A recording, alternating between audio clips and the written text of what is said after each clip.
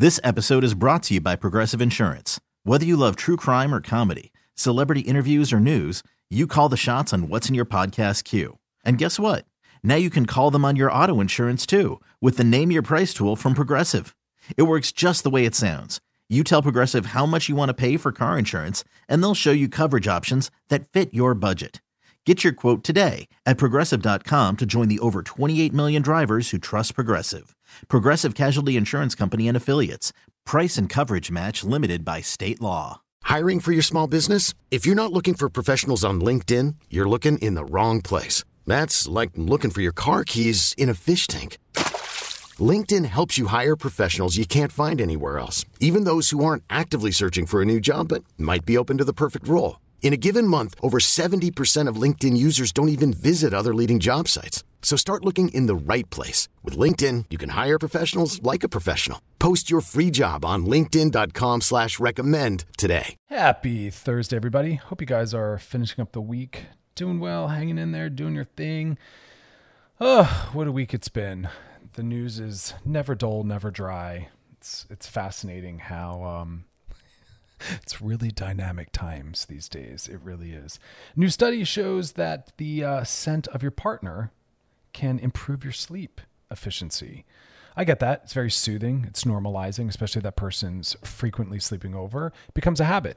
People often ask, why do I not sleep well when there's someone new sleeping over? Well, it's a natural, evolutionarily built-in protective mechanism. We're not supposed to be able to, sleep, which is when we're at our most vulnerable, around what might be perceived as danger. And if you're not familiar or comfortable with that individual or not a heavy sleeper, often we register that there's a strange person next to us. And so people that infrequently have someone sleep over because they're casually dating, it can be hard to fall asleep.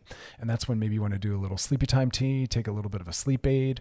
But yeah, it needs familiarity. Then what happens is while we sleep, some really powerful bonding chemicals can occur and we get familiar and comfortable with the body near us, next to us, maybe the sound of their sleeping, their smell. But there's ways around that.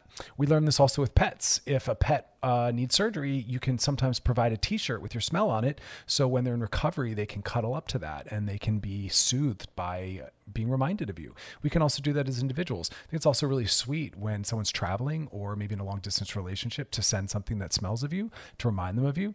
We can also do things symbolically, other kinds of gestures that, remind them that we're still with them even when we're not physically present. That's the beautiful part of humanity. We have memory and we can also symbolize, which means we don't always need everything literally there in concrete material form, but symbolically we can still have that psychological experience. That's why I love psychology. We can still be very present and connected to people and things and experiences when they're maybe not literally there. We can close our eyes and think of them and daydream. And when we think of things, when we think of things or we have, some kind of trigger around a historical event or person, it's as though we're there and we're flooded with the same feelings and emotions. Sometimes that's good. Sometimes that's bad. It's the beauty of it, and if we use that to help us, we can use this really powerful tool. Also, this is fascinating. Wells Fargo Bank is banning TikTok from employees' company phones. This also is happening with Amazon, and this is due to privacy and security concerns.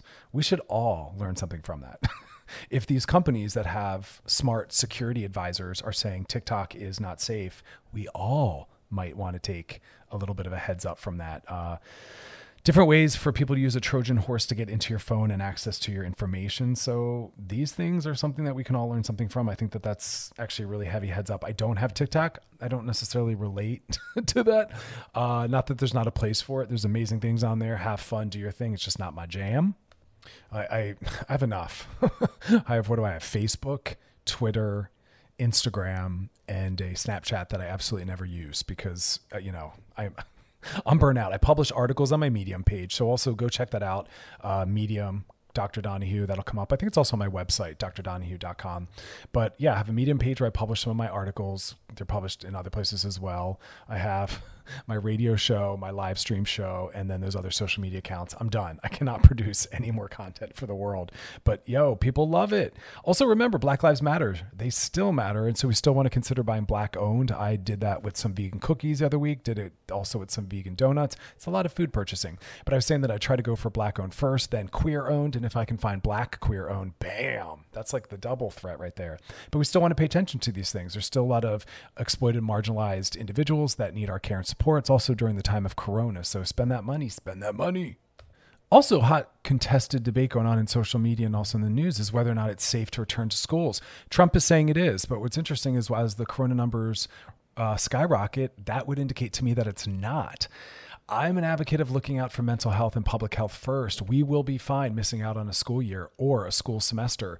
All of those things can be restudied, or often just some things can be left out of the curriculum. Look, I think education is vastly important. I did a lot of it. I did a master's program, 2 doctoral programs, many certifications. But having said that, when we talk about grade school and high school, a lot of those things are things we're never going to use again. We're also in the day and age where you can Google things. I don't know that you need to learn how to memorize things that you can Google. And that's what a lot of earlier education is about, a lot of memorization. Not that there's not a lot of important things learned there. I'm not knocking early education, but I am saying we can let go of maybe memorizing state capitals and some other things that aren't that important in order to look out for psychological and physical safety. Because remember, those students return home, and there's a lot of schools and summer camps and church groups that are shutting down due to 80+ infections for people with Corona.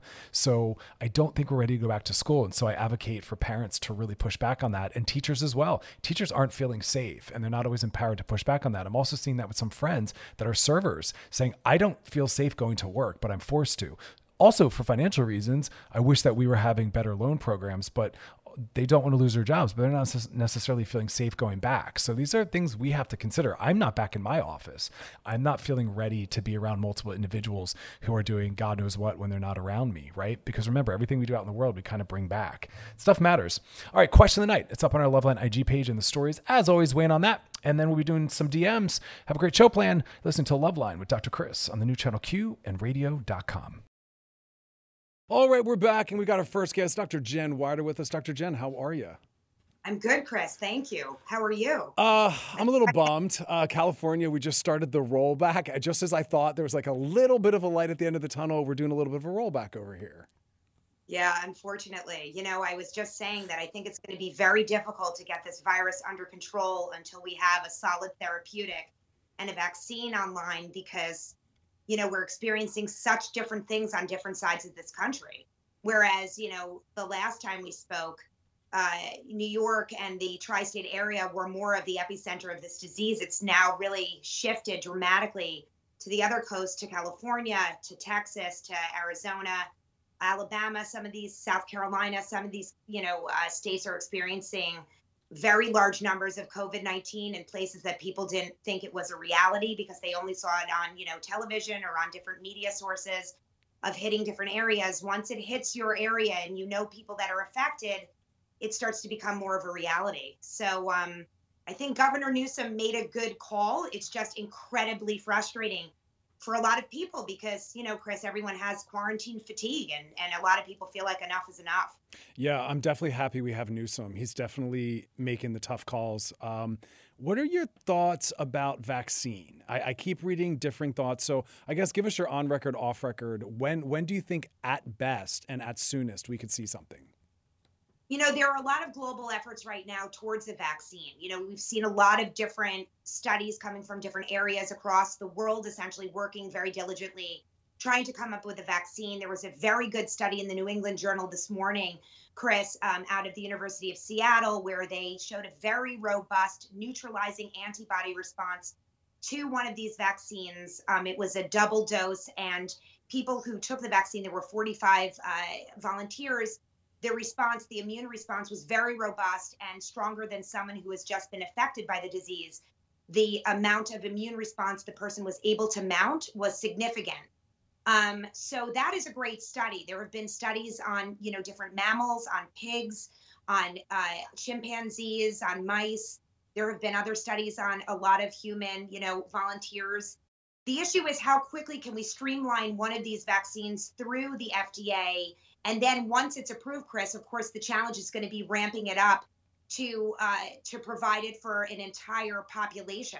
Will we be at capacity to roll this out? My thought is, just from reading all of the research, that we will see something viable, hopefully in the fall, definitely by the end of 2020 in December, but it may only be rolled out to first responders and very vulnerable people. Will we be able to roll this out nationwide by the end of 2020?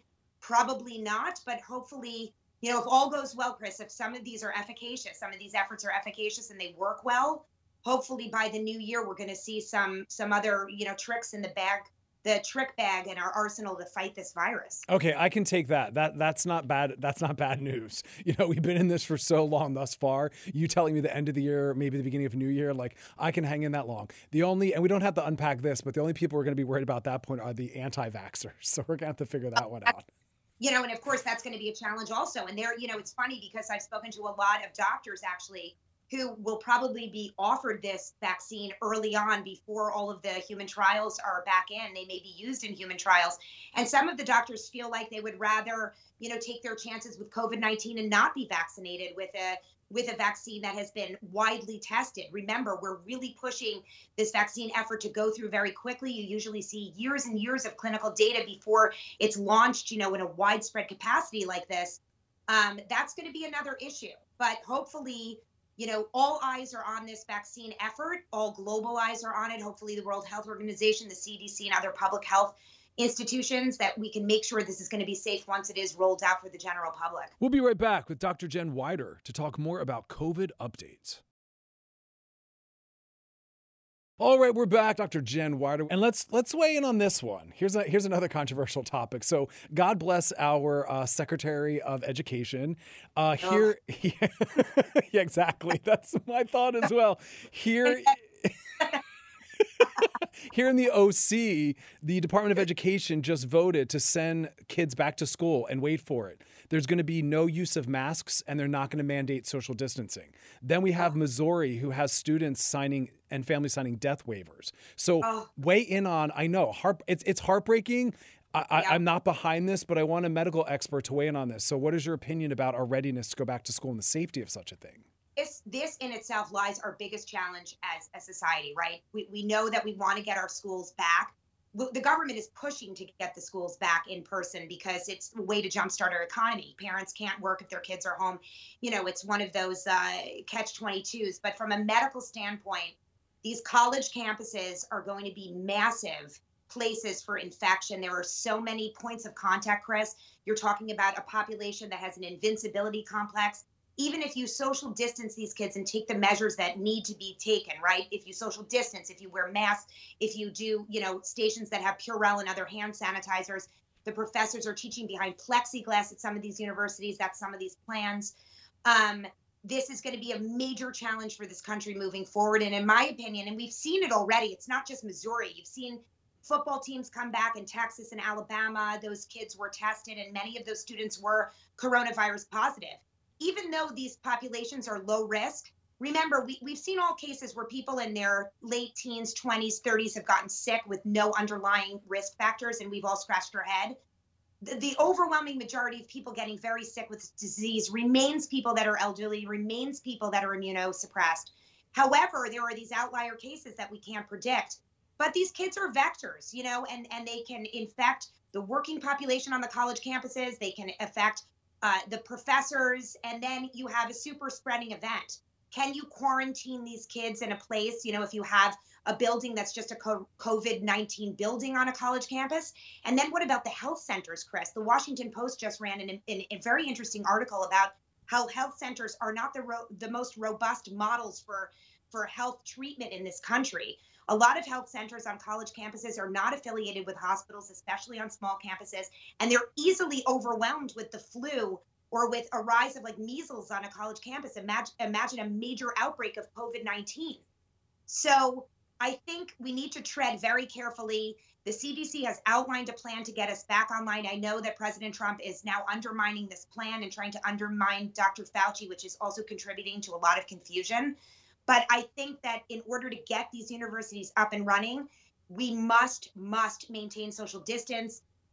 The students need to be spaced properly. You need to have hand sanitizing. You need to have masks without a doubt, or we're going to see real outbreaks in real centers for this continue to perpetuate through the fall into the winter, without a doubt. Yeah, lives matter. And when I'm looking at the percentage that Betsy DeVos threw out there as to how many people would pass, even one is too soon for me. And even a mental health perspective. Look, education's important, but people's physical health and a pandemic have to come before that. So, Dr. Jen Weider, thank you so much. People can find you across all socials at Dr. Weider and at drweider.com. Thank you, as always, for being a part of the show.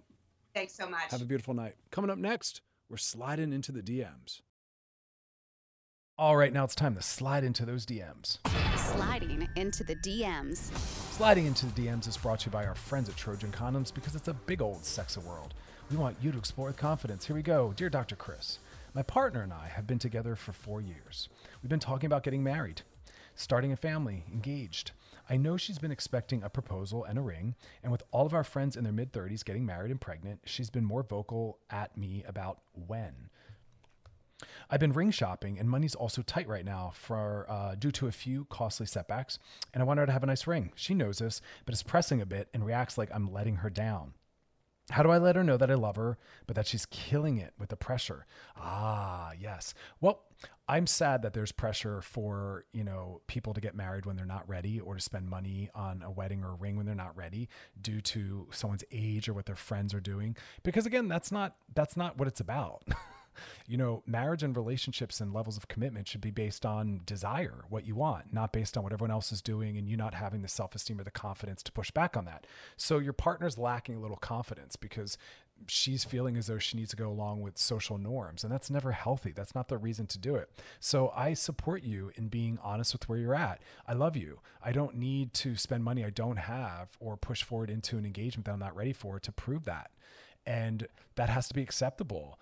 And if this person wants to end a relationship where they have everything they want due to, signing a paper and a piece of jewelry, which carries a lot of symbolism, but the love should come first, well then good to know. Good to know that it's that conditional. I appreciate the power of social norms, but if you're not financially ready, you have to set that boundary, and this person has to learn how to honor that. And, look, if she's really wanting the ring, tell her to chip in. It's 2020. We don't need to follow sexist traditional norms where one gender has to be responsible for purchasing the ring. I don't even know what your gender is, but it shouldn't be on your shoulders. So look, if this person's pushing for it, let them participate in helping make it happen.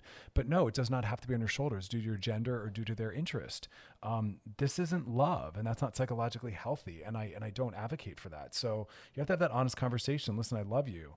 And clearly that's demonstrated by the fact that we've been together in the ways we have and how our relationship goes, but I'm not ready, and you're making me feel very uncomfortable and unsafe, and you're asking me to move into something I'm not ready for and spend money I'm not prepared to spend. And that has to be acceptable.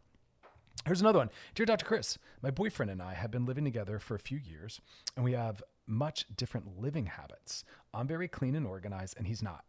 Gets on my nerves, and I clean and organize things, but he tears through our place when he's looking for something, and he just leaves it that way. I don't know if he'll ever change or desire organization. He says he does. And I can't live in chaos. I want to continue to live with him, but how? I'm not trying to change him. I'm not trying to change him, but it's pretty inconsiderate to me. I fantasize about getting my own place. We had a question like this, I think it was last week.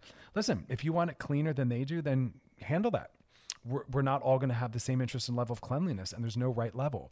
And I don't want you to personalize. Everyone has a right to living in the world in the way that makes sense to them. Yes, healthy people do take into account how the way they live impacts others. So it is appropriate for you to want this person to kind of be a little more aware of how they impact you, but there's no right level. And so you could try doing it their way. Maybe you need to learn how to settle down and let the place maybe not be as tidy as you want. We have this weird idea that whoever's tighter, that should be the standard. And that's not correct. They're allowed to live in less of a maybe tightly knit, obnoxiously clean way. So this is something you have to sit down and talk about. But again, if they're like, look, I'm cool with how I am, well, then it's on you to handle that cleanliness. Problem solved. Honestly, I really do say that often. One of us is going to be more interested in this, someone else interested in that. One person be more willing to set the social agenda. Someone else is more willing to maybe handle mealtime. That's fine. And so you're going to handle more of the cleaning. Let them handle more of something else, offload something onto them that, falls under the heading of something you're not really interested in taking care of and doing. You know what I mean? So that's just kind of how that goes. That's part of a relationship, right? Them not living necessarily in the way we want to live, which is why we casually date before we move in together to really assess that. So look, here's the learning lesson. Figure that out on the front end. I'm sure you visit each other's places. You know how they like to live. And when someone lives with you, they get to continue to live that way. Again, if they're open to changing, awesome. But if this person's like, hey, I'm cool how it is, well, then it kind of falls on you. If you do want to get your own place, sure, go do it. It's 2020. We're making radical moves these days. You know what I mean? But again, I don't want a relationship to fall apart over level of tidiness. And if you're willing to step up and do it, step up and do it. All right, that's that. Question of the Night's up on our Loveline IG page. We're going to break that on down later in the show. So some time to weigh in on that. Listening to Loveline with Dr. Chris on the new channel Q and on radio.com. All right, we're back, and now we've got our next guest, Lori Woodley, founder and CEO of All It Takes. How are you? Welcome to the show. Hi, Chris. Thank you. Great to be here, and I'm doing well. We're in crazy times, so it's an understatement. Minute by minute. Yeah, it's an understatement. I thought we were pushing forward. Newsom rolled us back, as he should, but the light at the end of the tunnel kind of dimmed a little bit, but we're hanging in there, right? We're going to be fine out here. So I was looking at your website, and not only is it beautifully comprehensive, and I want to hear more about the work you do, but you had a few mission statements on there that I love, but one of them I wanted to just quote, because this is actually the work I try to do in the world, and what I really want people to be inspired to do as well. Is you said, each of us has a responsibility to humanity and our planet to be part of a sustainable, positive change. And I love that. And it looks like a lot of the work you do is around children. And I think that, as they say, that's a really beautiful foundational place to try to start some of the skill building that we need. So tell us a little bit about what All It Takes does. Well, just as you read there, we are, about purposeful action. And we believe that we can inspire kids, actually empower them to do this young. In fact, I come out of 28 years as a school counselor, and our kids are so resilient and they have so much capacity that we are not really tapping into. And so often we don't give them the credibility for the power and the amazing pieces of life they can offer. And so I believe in that. And so we teach from that. And what happens is they rise to every occasion, always. And they're going to be our future. They're, 25% of our current population and 100% of our future. How can we not be investing in them fully right now? Yeah, 100%. And just on the later in life end, as someone who does a lot of marital and couples therapy, I unfortunately see the impact of a generation or a culture that we raise that doesn't have a lot of emotional literacy, communication skills. And I saw that that's also something that's a big part of your program. So talk to us about that. I loved the key words, because you said that thriving and the program is about looking at excellence around socialization, academics, but also emotional health, teaching empathy and compassion. That warms my heart, because we need so much more of that. Yeah, that's really my wheelhouse, is emotional literacy, social emotional learning, emotional intelligence, whatever you want to call it. And, compassion is empathy in action. And I am concerned. Over 28 years, I left education to do this full time, because I'm concerned about the amount of kids not capable of taking ownership of their lives at 18. That doesn't mean that they're independent and don't need us anymore, but that they have the resolve. They know they're 18. They know life is kind of in their hands to direct. And they're really not, in my opinion, not prepared for that way too often. And we see it in, first year college dropouts at alarming rates. We see it at, parents I work with have their kids at 25, 28, 30 sitting on their couches. And, I'm all about being in support of each other, but serving our kids and not saving them, because life is hard. Look at the pandemic we're in right now. It's hard. And it is. We're not changing what is. What we can change is how we deal with what is. Beautifully said. The capacity we have to do so. Yeah. And I just like what you said in the beginning as well. We're recognizing that children have more resilience, where I believe we often live in a culture where we disregard the capacities that children have and we really downplay them. So I like the idea of really kind of instilling more. Yeah. And we can teach it. And then when you give them the space, the amount of feedback they can give us is so fabulous. They see so clearly what's really happening. They can articulate what they're feeling. It's more us not really giving them the space to explore those things. And when we do give them the space, when we step back and understand that they have something to say, if we invite them in rather than push them away, then we find magic, because they're so elevating for us. We'll be right back with Lori Woodley to to talk more about emotional literacy with children and also the impact of isolation due to COVID. All right, we're back. Lori Woodley, founder and CEO of All It Takes. And right now talking about COVID-19 and the self-isolation with the pandemic, what are your biggest concerns with the impact it's going to have on children? My biggest concerns, besides all the ones that we're seeing, we're worried about some kids are safer in school than they are at home. I mean, those are just alarming physical concerns. But my concern is, and my hope, I need to say, and my hope is that we won't give them the emotional intelligence boost that they need right now. That instead of taking this time as a precious moment that maybe we wouldn't have asked for, but we have, to elevate their capacity, to teach them to cook, to teach them to be a contributor around the household, to teach them, to explore the nuances of who they individually are. That my concern is that we won't use this time to really help develop those skills. The academic piece is by district across the nation. That's varied, how well schools are equipped to handle it. But what we have at home is an ability to help them understand their efficacy and step powerfully into their purpose and their possibility. And I'm hopeful that that can happen, and nervous that maybe it won't happen as much as we would wish. Yeah, I'm with you on that. And sadly, some of the outcomes, positive or negative, we're not going to necessarily see them as of yet, but we will soon. And, just before we close out, All It Takes, you offer a lot of resources. So there's things there for educators, things there for families, and it works to also serve youth and youth influencers. That was interesting to hear about the youth influencers. Yeah, youth influencers are anybody who has any kind of reach to kids. If you're a piano teacher for 50 minutes a week, you have, in my opinion, an obligation to be a part of elevating their potential.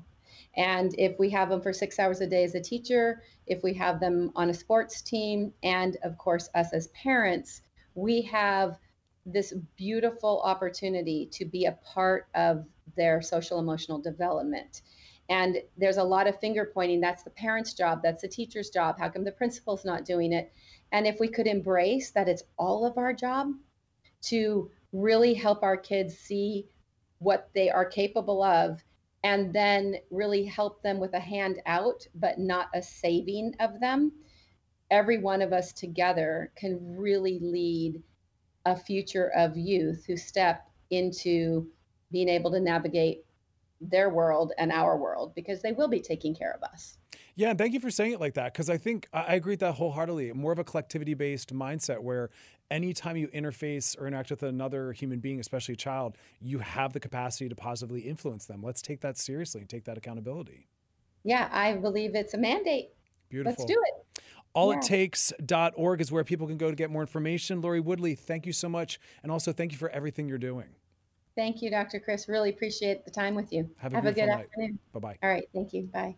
You can catch more of Dr. Jen Weider and Lori Woodley on I'm Listening, our mental health show that airs every Thursday at 5 p.m. Pacific, 8 p.m. Eastern on radio.com. All right, we're back now. It's time for Question of the Night. Question of the Night. According to a new study, broken heart syndrome has increased 7.8% since the beginning of the pandemic. Broken heart syndrome is a temporary heart condition that is brought on by stressful situations and emotions. I love this. So the question of the night is, how have you been coping with your stress and emotions since March? And this is that whole conversation about self-care and coping. Coping is whatever method we use to get through difficult emotions. It can be food, it can be sex, it can be alcohol. Self-care is when we're doing things that are in service of making us better and nourishing us. So coping mechanisms can be positive, they can be negative. Self-care is always positive. Self-care always leaves you feeling better off, not worse off. If it's something you're using to cope that might have a negative impact, that would just be a coping mechanism, not self-care. Now, it's not that coping mechanisms aren't inherently even necessarily positive or negative. It depends on the person, it depends on the outcome, it depends on the context, and we often shame things that I don't think are bad or wrong, such as you can use sex or masturbation as a way to cope or self-soothe or deal with emotions, and you're allowed to emotionally eat. That's right. Some people say, we inherently accept emotional eating. Well, that must be bad. No, it's okay to eat food to deal with your emotions. That's not a misuse of it. Oftentimes the problem is that we have shame and guilt around the weight gain, and it's okay to gain weight.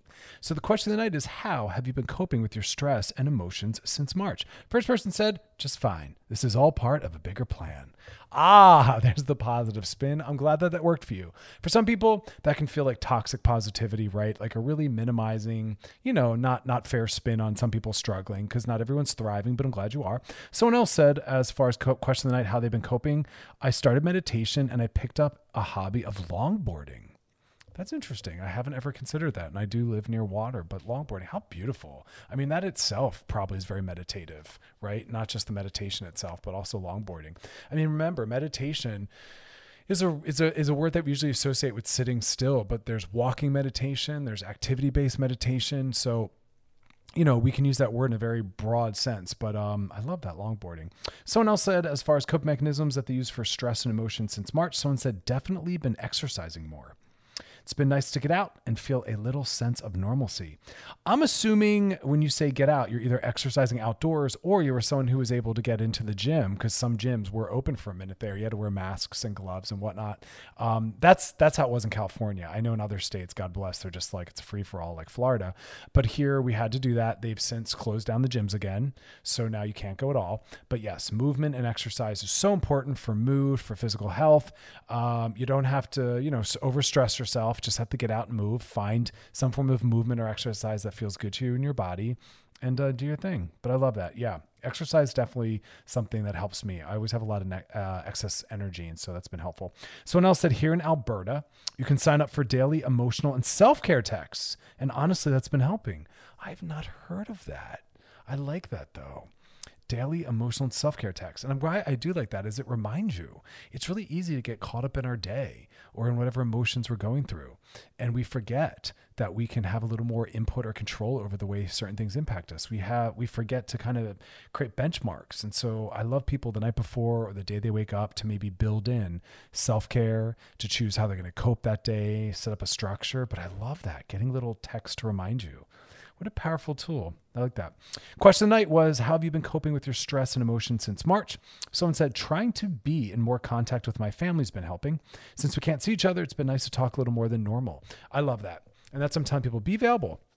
People might be reaching out that you haven't heard from in a while, or more so than you're used to. Be open to that if they're healthy. People are lonely and they're looking just to connect, to be seen. And thank God for technology, but I told everyone, connect with at least 3 people a day if you can. Find 3 people. And there's so many different ways we can do that, right? It can be FaceTiming, it can be texting, it can be picture or video sharing, it can even be over social media. That's why I'm glad we have it. For a lot of people, social media is a really good way to make new friends and to build community. A lot of community has been built. Shared identity, shared activity, shared interests. So don't negate the possibility of that. Just need to connect. Somebody else said, I've definitely felt like a loneliness since the pandemic started. Does feel like a broken heart. That's right. We connect individuals. We thrive when we're in different forms of relationships. Doesn't have to be sexual or romantic, social ones, familial ones. And a lot of us are feeling disconnected. We're not able to get out, connect with people. Sometimes just being out in the world, seeing others moving around can feel like a level of part of something, community or socialization. So I appreciate that now that we're not able to really get out and see anyone. And if you're self-isolating alone, we forget that some people are all on their own. Others are with family members or someone they're dating or roommates, but there are some people that are all on their own. So just make sure you're connecting to people maybe that you haven't kept up with, or people you've wanted to get closer to. Try that. I'm also an advocate of the dating apps. People are building and finding love and romance through this time, non-traditional forms of dating. So don't rule out the possibility of using dating apps and really getting some social intimacy needs met that way. It's a really powerful thing. Finally, we'll stop on this one. Someone said, trying to look forward to things, planning trips for early next year, even though they might be canceled. It's helping. I bet. I appreciate that. It helps you hold a little hope, adds a little excitement, plan some trips. And if it gets canceled, you'll push it back. But I like the idea of you kind of have that in front of you, something to think about, something to work towards. I don't think that's a bad idea. You might even be able to get some really good rates by booking it now. And a lot of places are being really flexible, hotels and airlines and things like that. But that's actually a really good idea. Have something kind of ahead of you. All right, coming up next, we're going to be sliding into those DMs, listening to Loveline with Dr. Chris on the new channel Q and radio.com. All right, we're back. Now it's time to slide into those DMs. Sliding into the DMs. Sliding into DMs is brought to you by our friends at Trojan Condoms because it's a big old sexy world and we want you to explore it with confidence. Here we go. These are some long ones.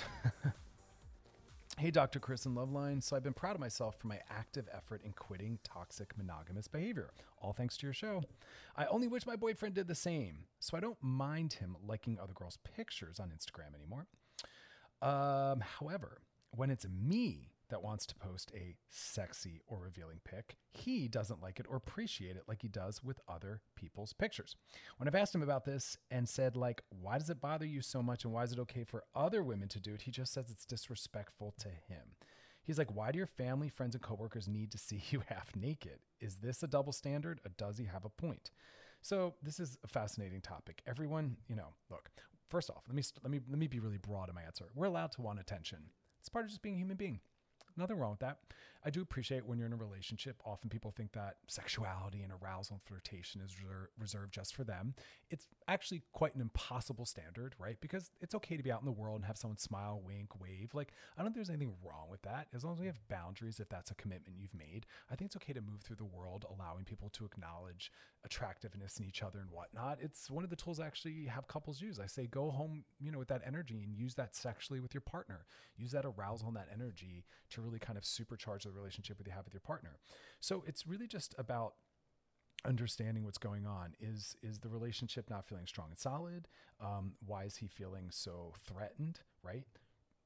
Because sometimes there's maybe a phase of the relationship where things are feeling weak and fragile. Maybe you don't want to post that, but I do think it's a good question. What's the reason why you're posting it? Maybe you can say it to him. I feel really good about how I look. I'm working on body positivity. I want to post this photo of myself. I feel good about it.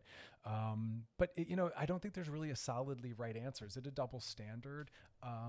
No, because I don't want people to drop the bar for what they hold themselves accountable to based on where someone else is. And so you might be further along in the work where you're comfortable with him liking pretty girls' pictures and living his life, but he's not exactly where you are and he's still struggling and feeling troubled by it. So maybe support him where he's at and don't post those pictures. Get attention from other places in other ways. But if that's something that's really powerful for you, then you draw the line and you say to him, listen, I know that makes you uncomfortable, but that's important to me. It's okay that I frustrate you sometimes and let you down. Know that you can trust me and there's nothing happening outside of that and around that. But this is something that's meaningful for me to do, and kind of take it from there, have a conversation. But I want everyone's feelings to be honored as best as we can. We can't always though. Here's another one. Hey, Dr. Chris, I need your help. I'm worried. Oh man, we're going to skip this. What's another lockdown relationship issue? We'll say this one. Dear Dr. Chris, I just got out of a difficult relationship and I've been feeling asexual for a while. I'm staying with my mom during isolation. She expressed something similar. Her complex relationship ended a year ago, but she had mentioned feeling uncomfortable with her body.